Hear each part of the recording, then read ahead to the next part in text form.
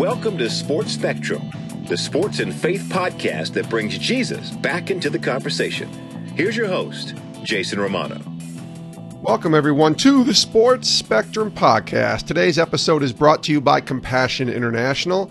For $38 a month, you can release a child from poverty. We're talking about food, education, medical care, and vocational training. It's all done in Jesus' name, and it's all provided through the great work being done by Compassion International. You and I can make that difference by going to compassion.com/sports spectrum. That's the website. You'll see a list of children waiting to be sponsored, and here's your opportunity to do just that for $38 a month. It's the best $38 spent every single month in the Romano household. We're so proud and thankful to be a part of Compassion International. Go to compassion.com/sports spectrum and sponsor a child today.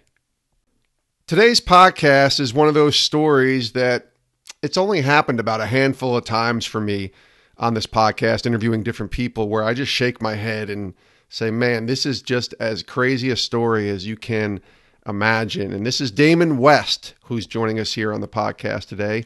He's currently an author and a speaker, a former college quarterback at North Texas University. His book, The Change Agent: How a Former College Quarterback Sentenced to Life in Prison Transformed His World, was released March 19th. He's also writing a second book he's co-authoring with John Gordon, and the book is called The Coffee Bean: A Simple Lesson to Create Positive Change, and that's releasing in late May, early June. But Damon's story is crazy. This guy, we're talking about the lowest of lows here in going to prison and being sentenced for 65 years for crimes that he committed, and then somehow being released on parole. He's still on parole today, and using his gigantic mess that he was in and changing it into a message that can really help and encourage and inspire people across the country. There's not much more to say except just listen to one of the crazier journeys you'll ever hear on this podcast. Damon West, author and speaker. Take a listen on the Sports Spectrum podcast.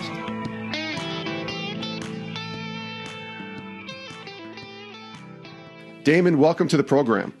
Jason, man, thanks for having me on, brother. I'm so excited to be here today. So good to talk to you, Damon. You got an amazing story, a truly redemptive story that I look forward to diving into. But before we get into that, because there's so much to get into with regards to what you've been through, even just in the past decade, let's start with growing up. And I know I mentioned in the intro that you are a former college quarterback at North Texas. So my assumption is football played a large role in your life as a kid growing up. Sports in general played a large role in my life. You know, so we go back to where I grew. I grew up in a town called Port Arthur, Texas. And I don't know if you're aware of Port Arthur and the Golden Triangle, the area where I'm from. But Port Arthur has a rich history of athletics down there. My father, Bob West, was a sports writer here for like 50 years, and he's still alive.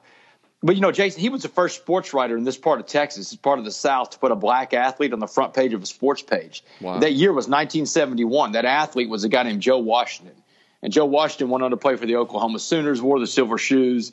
He went on to play for the Washington Redskins and the Baltimore Colts. Yeah. He was a really good running back. But my dad's got a box of hate mail at home to prove what that decision was like. And I bring that up because Port Arthur is a predominantly African-American town. It's a refinery town, blue-collar town. But when a lot of the white families were moving out of Port Arthur in the 70s and 80s, my parents dug in their heels and stayed. They wanted their kids, my two brothers and I, to go to integrated schools. And we did, man. And, you know, Jason, I was always one of the only white kids, slumber parties, birthday parties, you know, sports teams, sporting events. But I grew up in a giant melting pot of a city, and that's going to come in handy later on in my story. That and sports, you know, those were two big driving forces in my life. And so I grew up in Port Arthur, man, having this nice, knit little happy home where God's at the center of it. My mom, Jeannie, is a nurse. But we're a family. We have problems, man. Everybody's family's got issues, man. In 85, for example, Jason, I was 9 years old. I came out and told my parents my babysitter had been molesting me. And, you know, this is childhood sexual abuse in the 80s, Jason. They didn't know as much about it back then as they know now. Yeah. So my mom sent me to talk to the family priest. We prayed about it a lot, and I went to counseling. But something inside that little 9-year-old went to a dark place. And that's when I started experimenting with putting chemicals in my body to change the way I felt. I started drinking when I was 10. I started smoking cigarettes when I was 10. I picked up marijuana when I was 12. but I could throw a football like no other, man. God blessed me with a lightning bolt for a right arm. And this is Texas high school football. So football is really big down here. And I got a lot of breaks cut to me in life because of my talent as an athlete, and probably because of my father, his position as a sports writer. And but, of course, that can't get you a scholarship, and that's what I ended up getting. I got a scholarship to play football at the University of North Texas. I went on to play ball at Denton, in Denton, Texas, about 6 hours from where I grew up. And when I got to college, Jason, it was the first time I had been in an environment where my parents weren't around. That little community of Port Arthur wasn't around to kind of watch over me. Yeah. And the wheels kind of came off the wagon a little bit, Jason, to be honest with you, man. I really only cared about two things in college, and that was being the starting quarterback for my Division I college football team and partying. And I did both really well. But I came to what I like to call a fork in the road day. And these are days, Jason, you've experienced them, and everybody listening has experienced a fork in the road. A fork in the road is when life has knocked you down, man. You are standing there, you're getting back up, and you're dusting yourself off, and you got a choice to make. And your choices, man, do I make the right choice and go the right way, or do I make the wrong choices and go the wrong direction? But these days are pivotal. September 21st, 1996, probably one of the biggest forks in the road of my life up to that point. We're playing against Texas A&M. I'm the starting quarterback of my Division I team. I'm 20 years old, and, man, I think I have arrived. I'm a cocky, arrogant little kid. We go out there against Texas A&M, beautiful Saturday in College Station, Texas, and by the third play of the game, I'm down, man. I go down with a separated shoulder, and it's the last time I ever played college football. It was the last snap I ever took, the third play of that game. And when I got up at that fork in the road in life, Jason, I made a lot of wrong choices at that point. I was mad. I was angry at God. I was angry at the world. Why does my football career have to end? Giant pity party. And I started putting in the hardcore drugs. And this is what I talk about to these guys at these college football programs when I go talk. One of the worst things about what I've got going on in my life from when I'm 10 and start drinking and 12 and start smoking pot is that I've got a bad belief system. And a bad belief system tells you it's okay to do something that's not right. And the bad thing about a bad belief system is the longer you hold on to one, the harder they are to get rid of, because the harder it is to retrain your brain to do the right thing. So my bad belief system going into this fork in the road was, hey, man, all I'm doing is drinking a little beer, smoking a little pot. I'm not hurting anybody. I'm not even hurting myself. But I couldn't be more wrong, because I'm playing with addiction at that point. And when I get to the fork in the road, now it's not just pot and booze. Now it's cocaine, it's ecstasy, it's pills. It's whatever can change my mood and change the way I feel. And, I really go off the edge a little bit there. And somehow, by the grace of God, I graduate in 1999 with a degree from the University of North Texas. And I say somehow because really I was kind of off the rails there, Jason. There's a transition there you mentioned from graduating in 99, even after playing your last game in 96, you somehow, as you mentioned, graduated from college in 99. But what were some of the difficult moments that you were walking through? And I guess even asking the question of, as you're walking through them, are you recognizing that they're difficult circumstances, or are you just kind of going through it? Because I just speak from a child of an addict, of an alcoholic, my dad, and struggling with him. He recognized that he was in a pit, but he couldn't kind of get out of it. He couldn't stop drinking. He enjoyed the actual opportunity to drink, but knowing the consequences, and he just couldn't get out of it. There was a cycle there. Was that starting to develop for you in college as you were still going through your college years at North Texas? Absolutely. I would say without a doubt, Jason, that cocaine was that pit, that frustration, because, I started doing it, partying to have a good time. It was mood altering, mind altering. It had a good time doing it.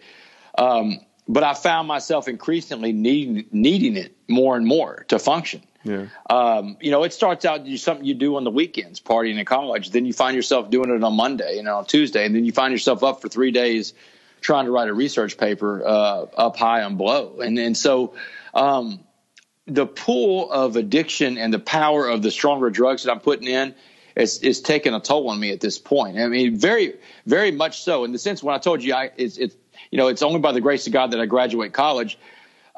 Jason, I can't consider myself fully present for some of that part of college because I was high a lot. And, I didn't – it's not like I graduated college and stopped doing it either. I mean, I kept on going. Man, this train was moving and I was on it. Yeah, that's the thing. I mean, it's college is over and it's like, yeah, life's about to start, and yet you're kind of spinning out of control, right? Tell me about kind of post-college, graduating, and even talk about some of the emotions you're going through. Because my guess is if you're going to college to play quarterback as a scholarship athlete, that there's dreams and hopes of maybe making it to the NFL or even just playing professionally, and suddenly those are shattered and taken away from you. So a lot going on here. Absolutely, man. I put all my eggs in one basket, too, of playing college football, which is the dumbest thing in the world. I tell these guys all the time to learn from my stupid mistakes, because that's not right, especially if you're a 5'10.5" quarterback from Texas. And this is before anybody enjoyed watching 5'10.5" quarterbacks play ball. This is before the short guys got a chance, man, which I always thought was an injustice. But, I didn't ever think I'd play pro ball. I thought maybe I could play some semi-pro ball, Canadian League or something like that. I always thought I was good enough to start, and I thought I would be the starter at North Texas. But, of course, having those dreams taken away by injury dashed all of that. And, I think trying to deal with unpacking all that, I put so much into playing sports. Not only that, man, Jason, but my dad and I, my dad's a sports writer, man. We have a tremendous bond that comes together because of sports. And he would even go and cover my games. I played starting against Arizona State in '96, the week before A&M. He's there at the game in Tempe, covering the game, playing against Jake Plummer, man. These guys were number 2 in the nation that year. Yeah. But it's something my dad and I had in common too. And when that was gone, that left a giant void in my life. And I filled that void. I like to call it an existential vacuum. And it's not my term. I can't say I came up with it. I read it. A guy named Viktor Frankl, tremendous author. And so he calls this the existential vacuum, and we fill it with either good things or bad things. And I filled my existential vacuum with terrible negative things. And that has a consequence on me. I graduate college in '99, and I start working in the .com industry for this company called Jobs.com during the .com boom. Remember that, Jason? Everybody was going to get rich. And so absolutely, I'm working for this .com company, and I've got all these stock options instead of salary. And then about April of 2000, the .com bubble burst, man, and everything's gone. So everybody takes their severance packages. And the problem is I'm in the Dallas partying scene still, because I'm living in Dallas at the time. I'm in the Dallas partying and cocaine and club scene. And I've got this tremendous cocaine habit. And I know that I feel it breathing down my neck, man. This is one of those times when it's time to jump ship. And I know I got to get out of Dallas. So I moved to Washington, D.C. I didn't have a job. I had a place to live, a place to stay. So I packed up everything and moved, talked to my brother in Austin who loved politics too.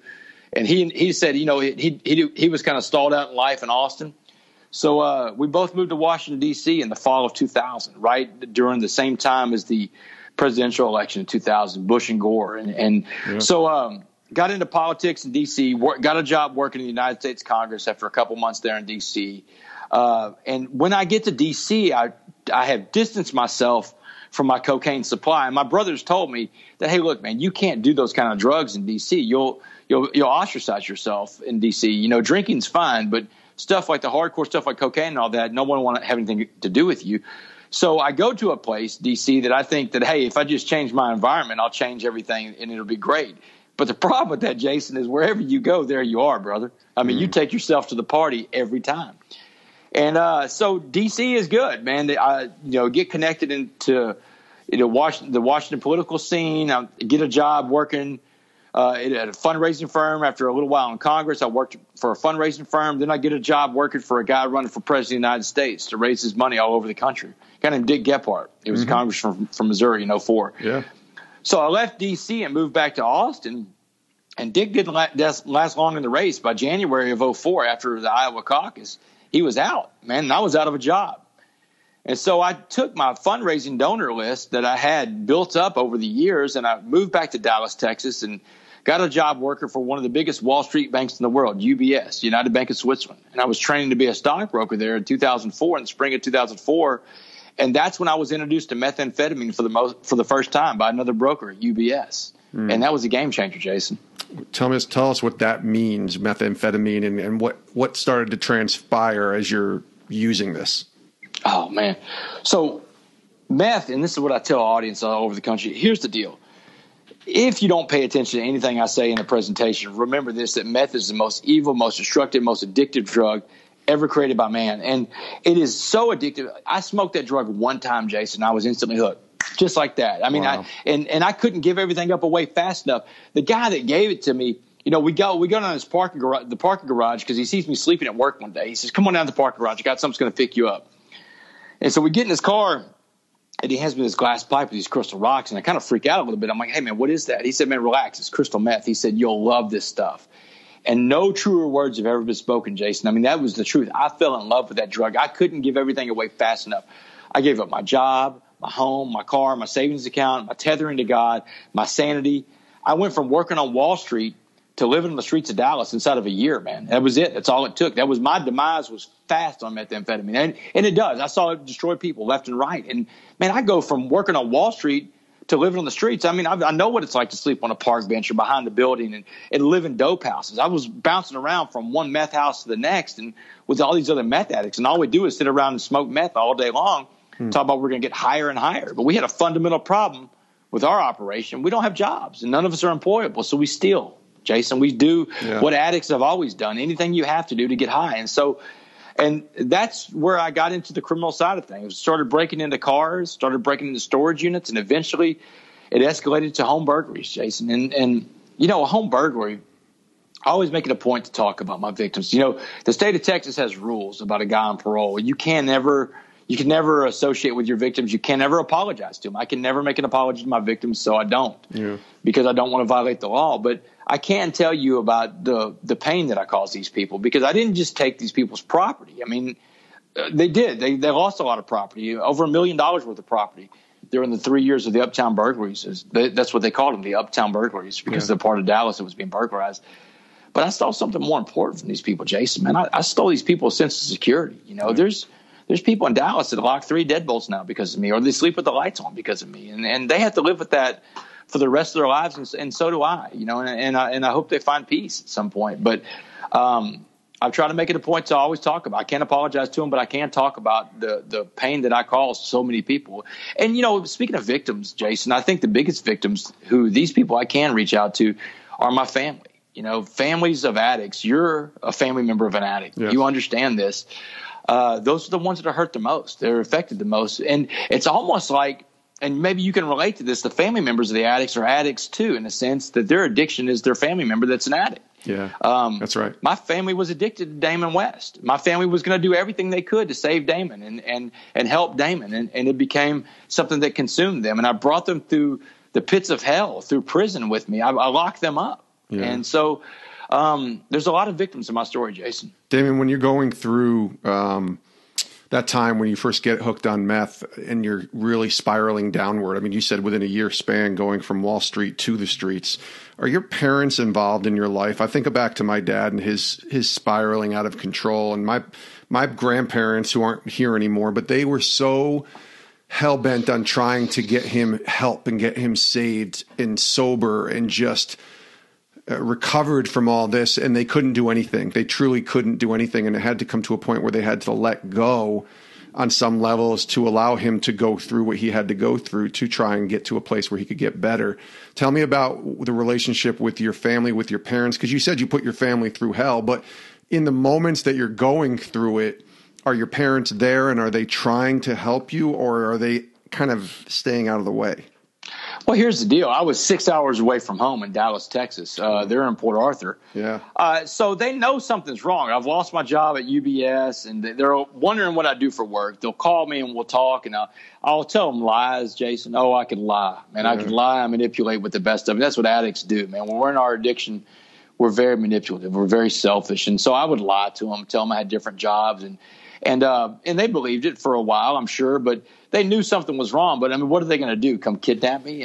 Right. And as this got worse and worse, I mean, there was longer lags than when we spoke. And when the lies didn't work, I just quit taking their phone calls. And, I tell you, a pivotal day for me was July 30th, 2008, Jason. Mm-hmm. And I was at this little rundown apartment where I was living in this little meth house. And I'm sitting on the couch smoking meth with my meth dealer, this guy named Tex.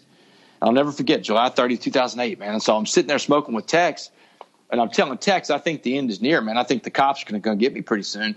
You see, about 10 days before this guy I had been doing all these burglaries with, this guy named Dustin, had been picked up by the Dallas Police Department.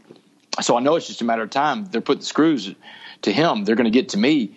And just as I pass the pipe back to text, man, I hear a window shatter off to my right, psh, and tumbling across my living room floor is this little canister going end over end. And it starts to register what's going on. And I get up off the couch and I get over this thing and bam, this flashbang grenade goes off in my face, man. Bright white light, loud noise, blows me back on the couch. And when I came to, when I can see and hear again, there's a cop in full SWAT riot gear, man. He's got his boot on my chest and the barrel of a machine gun is digging in my eye socket. And the cop is screaming at me, don't move, don't move. And I look up at this guy and I blink and I'm like, man, don't worry, don't worry. And one of the cops that comes through the window screams out, we got it. We got the Uptown burglar. And they did, man. They had me. That was the end of the Uptown burglars. About a dozen other meth addicts and myself, young and old, male and female, black and white, and everything in between. We indiscriminately, without reservation, broke into the homes of dozens of people to feed our insatiable meth habits. But on that day, the Uptown burglaries came to an end, and that's when they took me down to Dallas County Jail and put me into an environment that I was so unfamiliar with. And when I got a chance to call home, and because I was scared, Jason. Inside of 24 hours, I was in my first fight over a breakfast tray in county jail. And when I called home, man, my dad, he knew something was wrong, but he wasn't expecting that because he had seen it on the news already. He'd been on the news back home where I live, and partly because of my dad, who he was in society in that area of Texas and in Texas in general. He's a big-name sports writer. And so, I call home, and my dad is in tears, man. He's screaming at me, crying on the phone. Damon, how we go so wrong with you, man? How we mess up so bad, and what could we have done different? And, man, he's crying, and I'm crying, and my mom gets on the phone. My mom's this nurse, man. She's used to traumatic situations. She's seen it all, right? And yeah. She's got this tremendous relationship with God. So she gets on the phone, and she calmly tells me, she says, baby, listen, your dad has never been like this. I've never seen him like this before in my life. She said, but we need to have a serious conversation.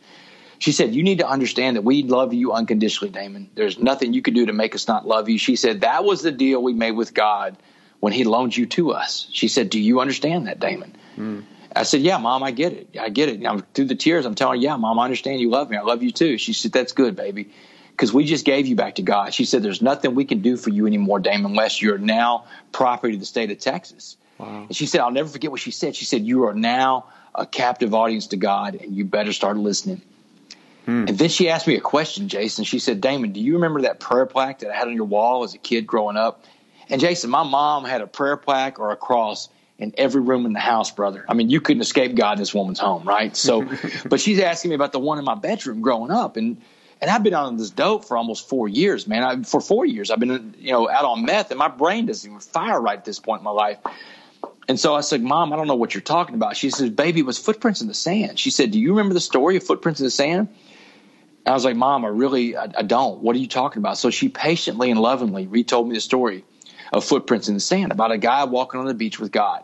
She said they're watching a video play out of his life in the sky. She said, and every time something good happened in his life, there's two sets of footprints walking side by side. She said, but every time something bad happened, when there's pain, there's hurt, there's suffering, there's loss, when he loses his football career, there's one set of footprints. And so the guy finally calls God out. She said, he calls God out. He says, hey, God, what's up, man? Every time something good happens in my life, you're walking with me side by side. But every time something bad happens, man, you abandon me. I can see it, man. One set of footprints. And she said that's when God laughed and said, Damon, you fool.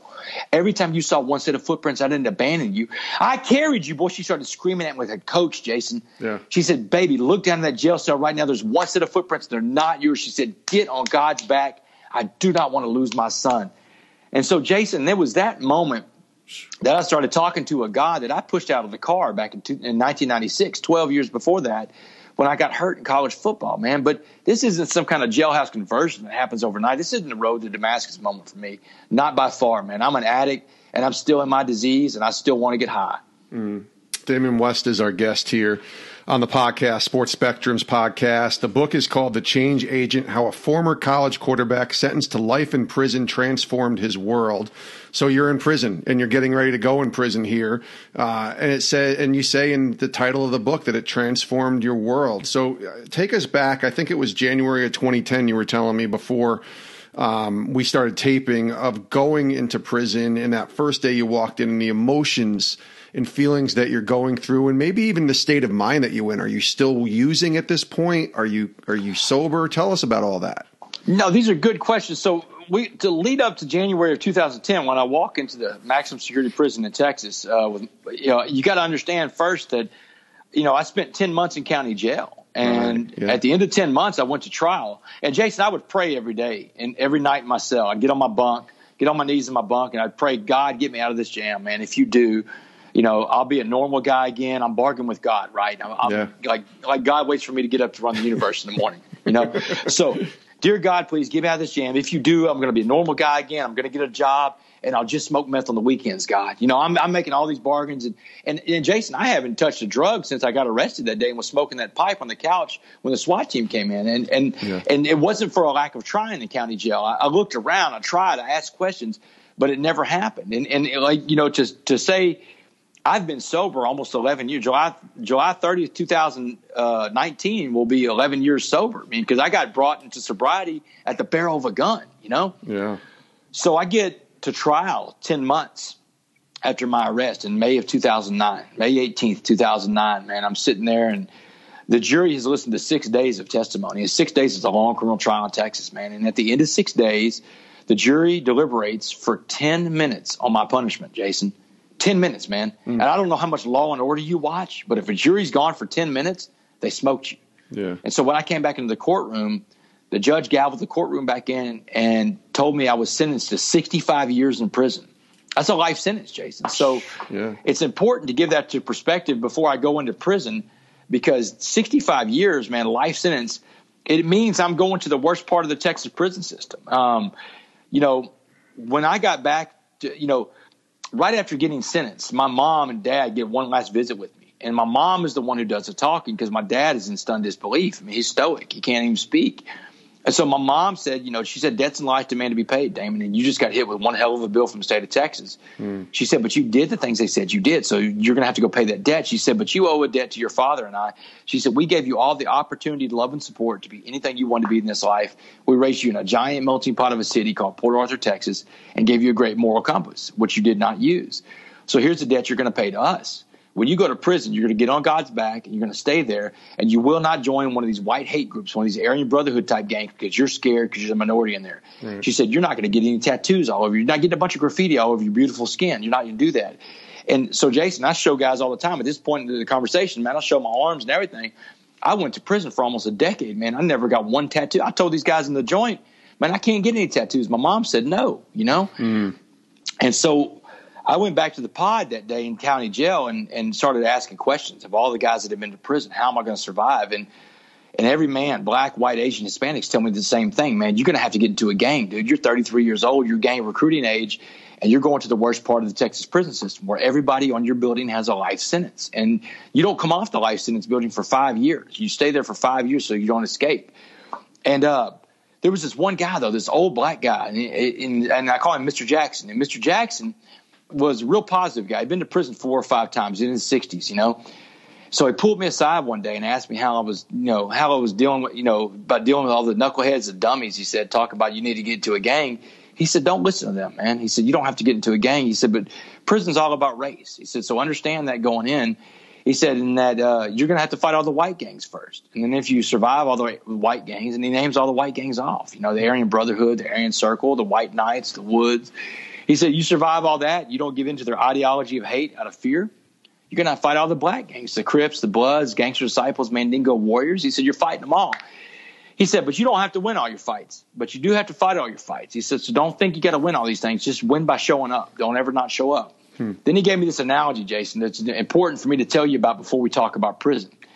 And he said, West, I want you to imagine prison's like a pot of boiling water. He said, anything we put in this pot of boiling water is going to be changed by the heat and the pressure inside that pot.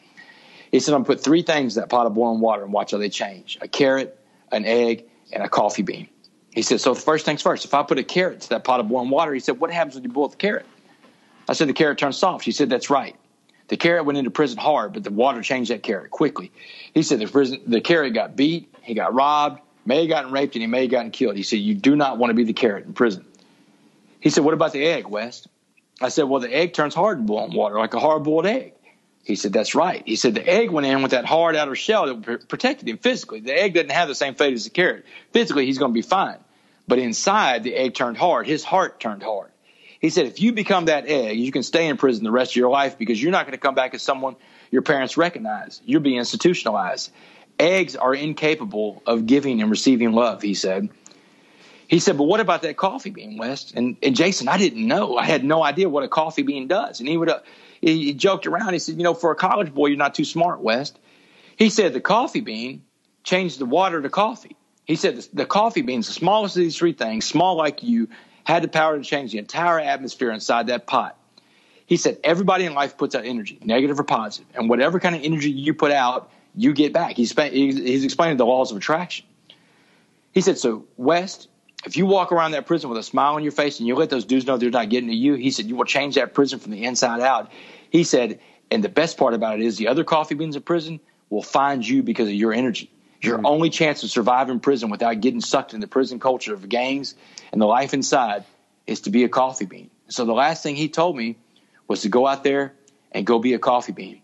He said, because when you get into that first prison pod, you get your cell assignment, he said, it's going to happen fast, man. He said, within minutes, if somebody's going to approach you, he said, the first guy that comes up to you, he's just coming to get information. He's not coming to hurt you. He said, but that second guy comes up, he's coming to hurt you, man. He said, you put your fist in his mouth, give him everything you've got.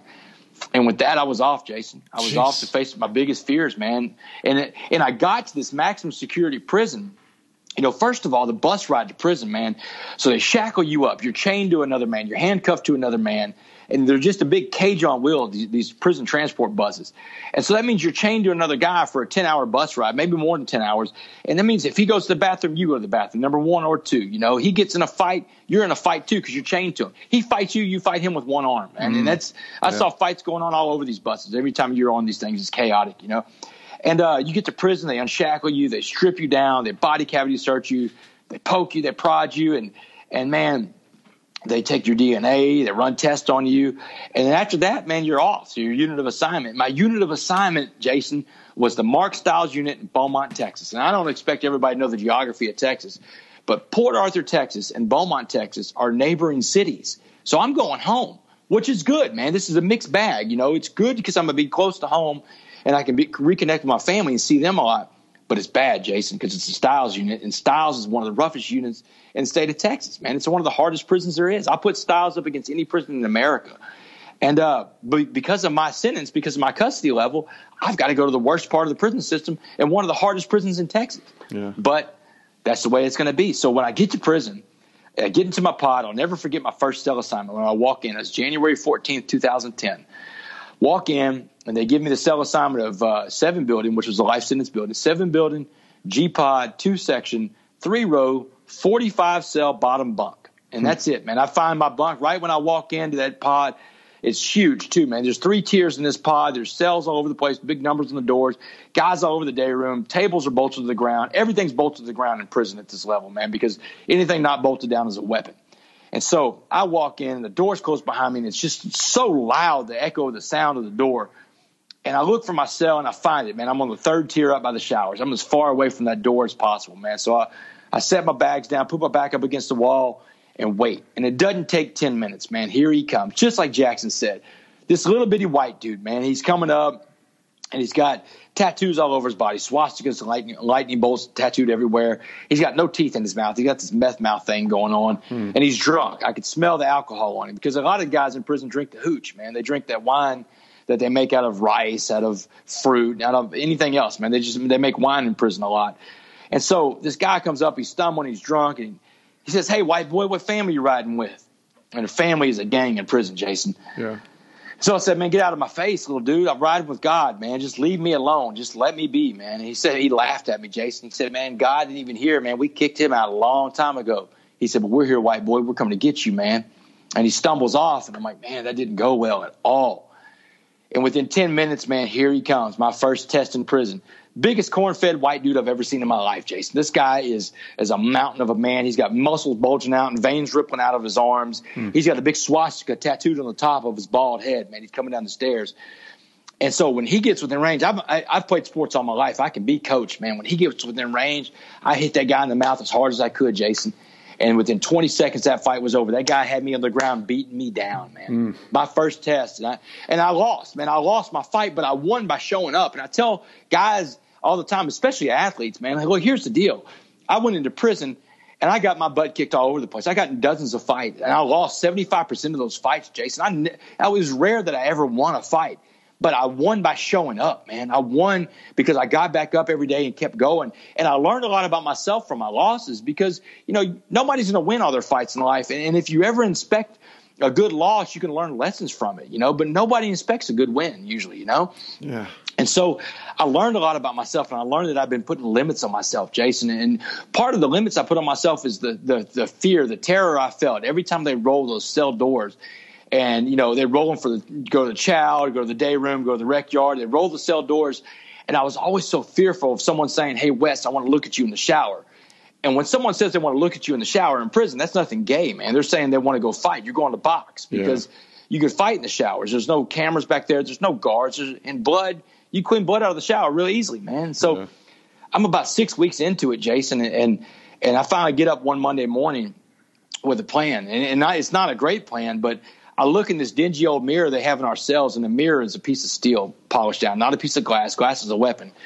And I tell myself this sentence that I heard one of these speakers that came whenever I was playing football in North Texas. One of these speakers said this sentence, said, "If it is to be, it is up to me." And that's 10 words, 20 letters, the most powerful sentence in the English language, because that's a permission statement, man. That tells you to get up and go do something. Yeah. And that was that morning I went up to the rec yard, man, and I made a choice to if I'm gonna fight these guys, I'm gonna do it playing sports.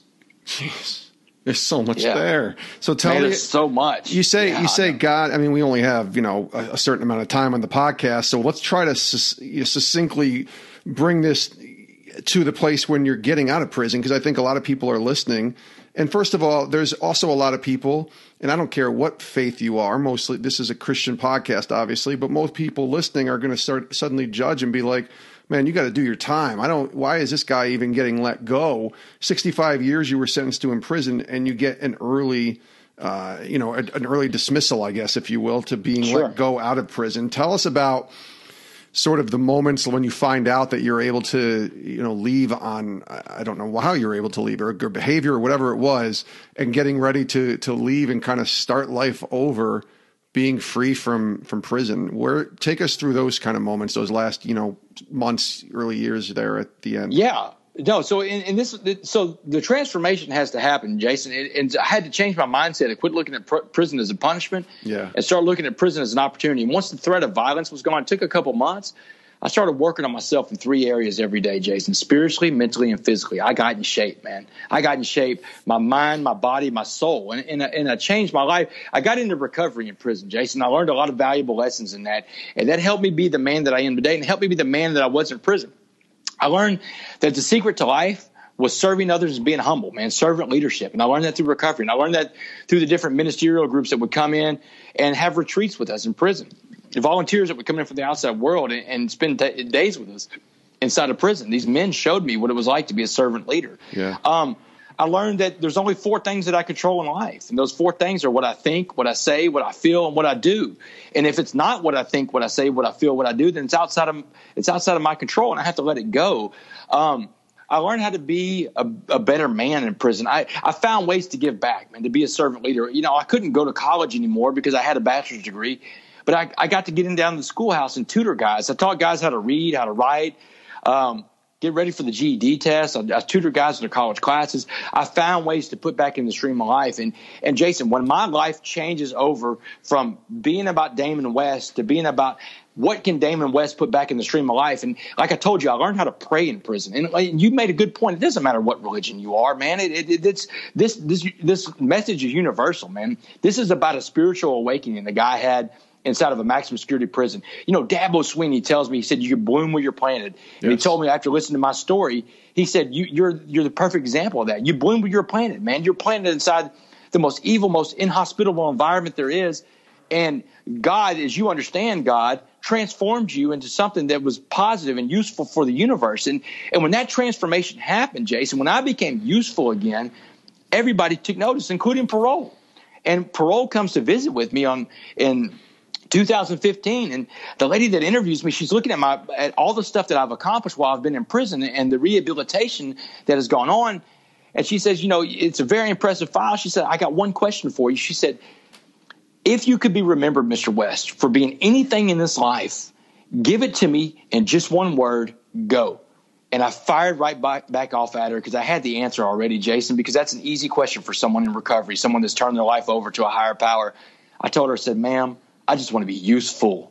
I said, I can be useful in here as I've shown you from what I've done, and I'll be useful in here until y'all decide to let me go. I said, but I can be useful out there too. I've got a story to tell, and I've got a lesson, a warning for some and a message of hope for others. And I said, I want to go out and share this story with the world and see what kind of ways I can possibly impact society. I said, I've been a taker all my life. Allow me to be useful again, please.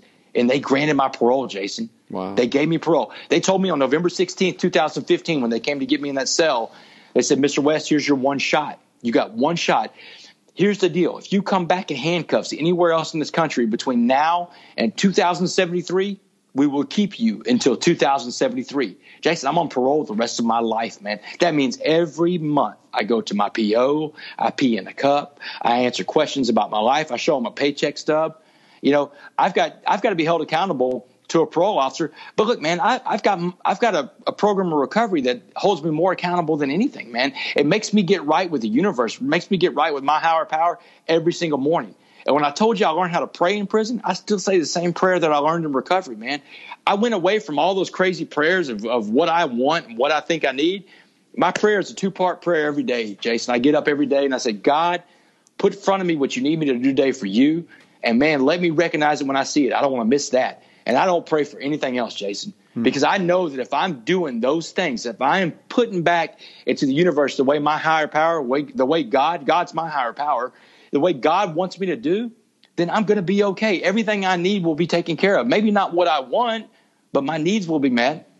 And then as you get out, acclimating yourself back to society, what is that like? You know, trying to find a job and trying to, like you say, give back. I mean, it sounds easy, right? I just want to be useful, but yet you still have this stigma of being on parole, of having gone to jail, of having all the demons from the past, even just kind of clouded over you. Your identity in so many other people's eyes is in what you did.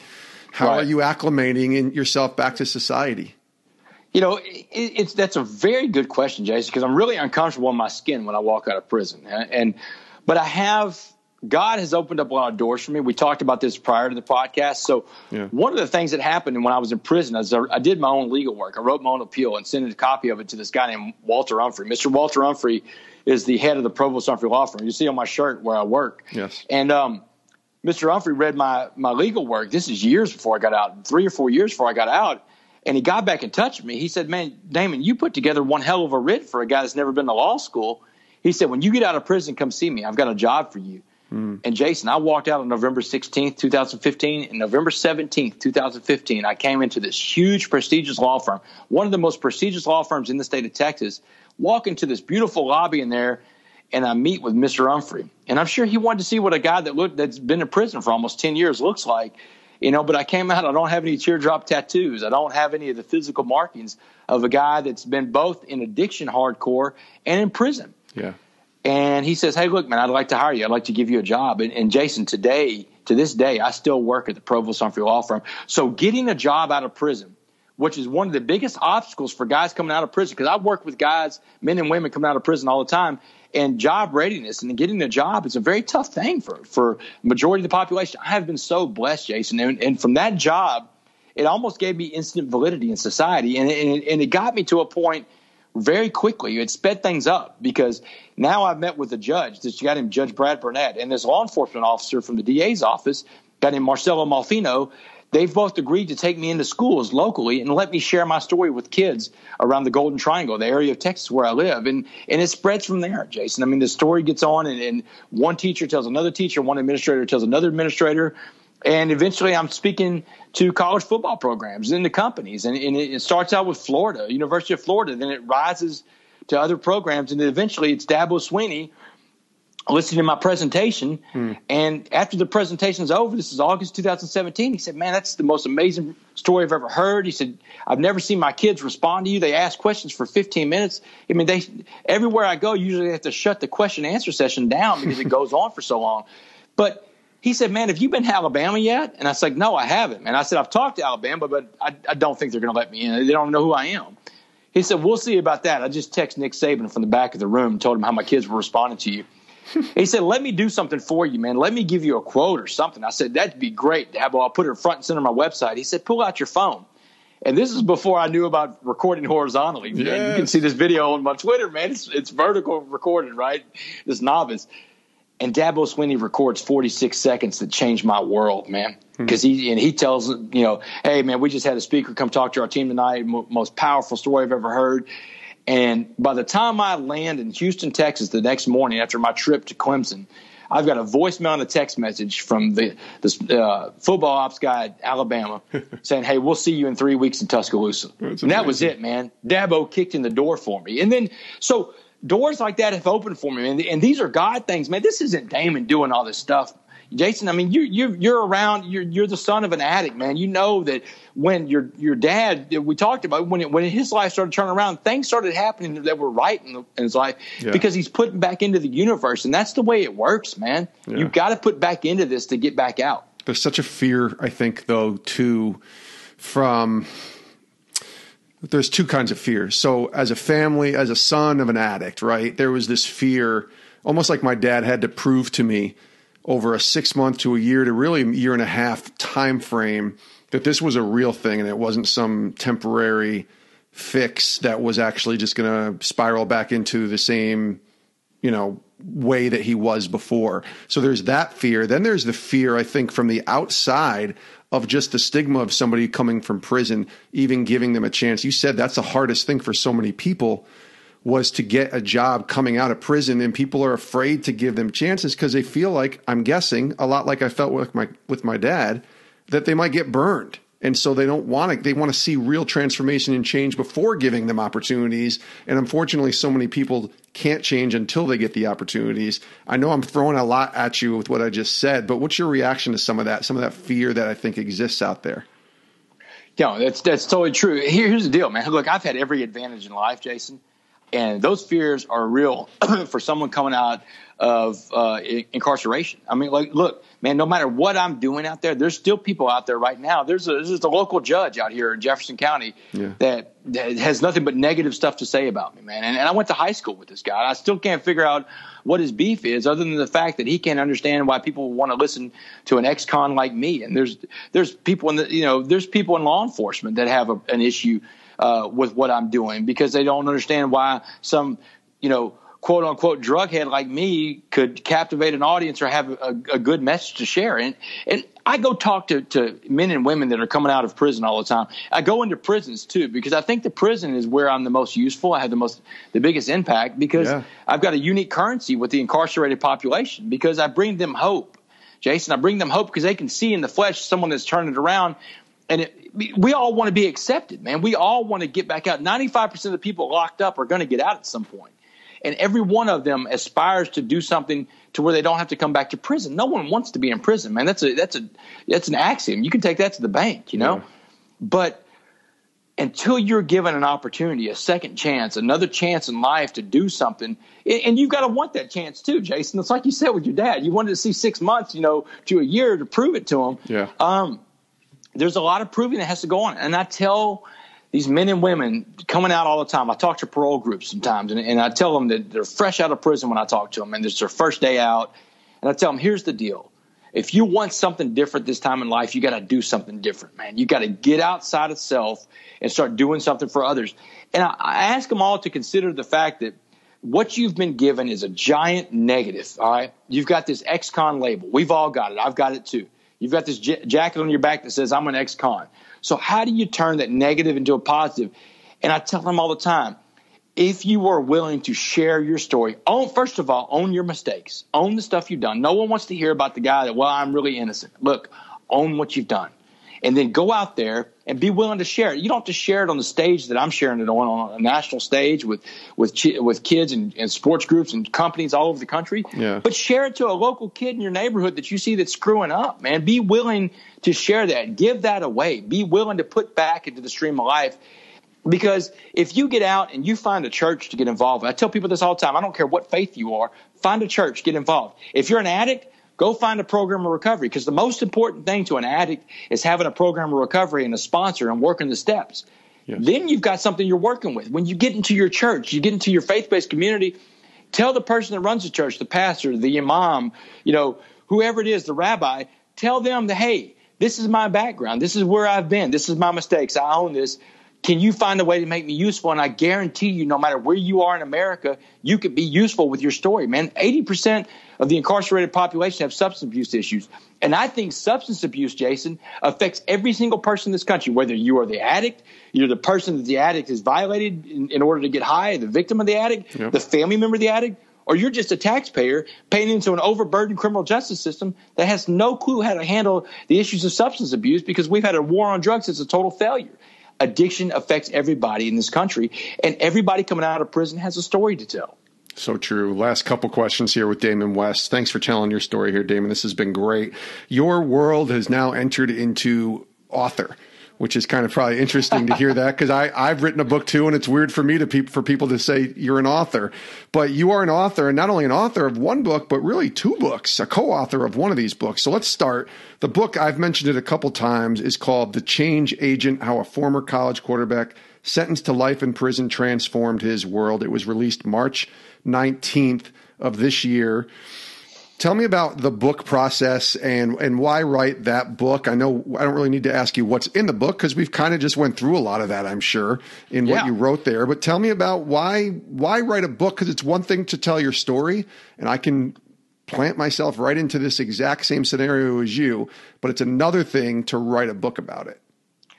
So in prison, I kept a journal, and it wasn't an everyday thing. It was just sometimes when I felt inspired, I'd write stuff down. We were on a lockdown because the guy had just escaped in 2011. So I started, putting together, hey, look, I'm going to write my life story. And so I did. When I got out of prison, one of my fraternity brothers, a guy named Jeff Boyd in Manhattan, Jeff said, hey, man, let me read that journal you got. So I sent it over to him, and he read it, and he said, hey, look, man, I've got a buddy that's a literary agent. He's in recovery as well. He said, do you mind if I share it with him? I said, man, I don't care. And so the literary agent got back in touch with me in a couple of weeks. He said, where's the rest of this book? And I laughed, and I'm like, that's not a book, man. I said, it's not a book because the best chapters haven't been written yet. And so he said, you get those chapters written. Let's get this thing published. And so when I became useful again, when I got a chance to plug myself back into the universe and I became useful, and I had made the full turnaround back to useful citizen, and I found love and I found the ways to be a normal guy again.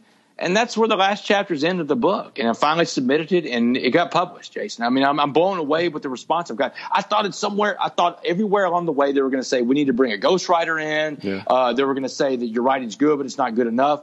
But at every step, man, my literary agent, the publicist, the publisher, they're all like, man, where did you learn how to write like this? And I said, probably from reading books. I read a book every other day in prison, and I probably absorbed some of that. So the book you've read, it's not linear, man. It starts off and it goes back and forth, and maybe some of that's my ADHD, but the reviews I've gotten and the comments I've gotten from people have just been great. I've been blessed. In the portion I've read, it's been fantastic, and I can't encourage people enough to get it. It's called The Change Agent. And then we had a second book, which was kind of bizarre. The reason I stumbled upon your story was because John Gordon and I were talking on the phone about some different things. John's a friend of mine, and he's like, do you know who Damon West is? You need to have him on your podcast. And I said, I don't know Damon. Tell me the quick story. He gave me the Cliff Note 2-minute story, which is impossible to do with your story. And he said, I actually co-authored a book with him. It's called The Coffee Bean, A Simple Lesson to Create Positive Change. And you've already kind of exuded the coffee bean analogy earlier in this podcast. I assume this book is a little more to do with that.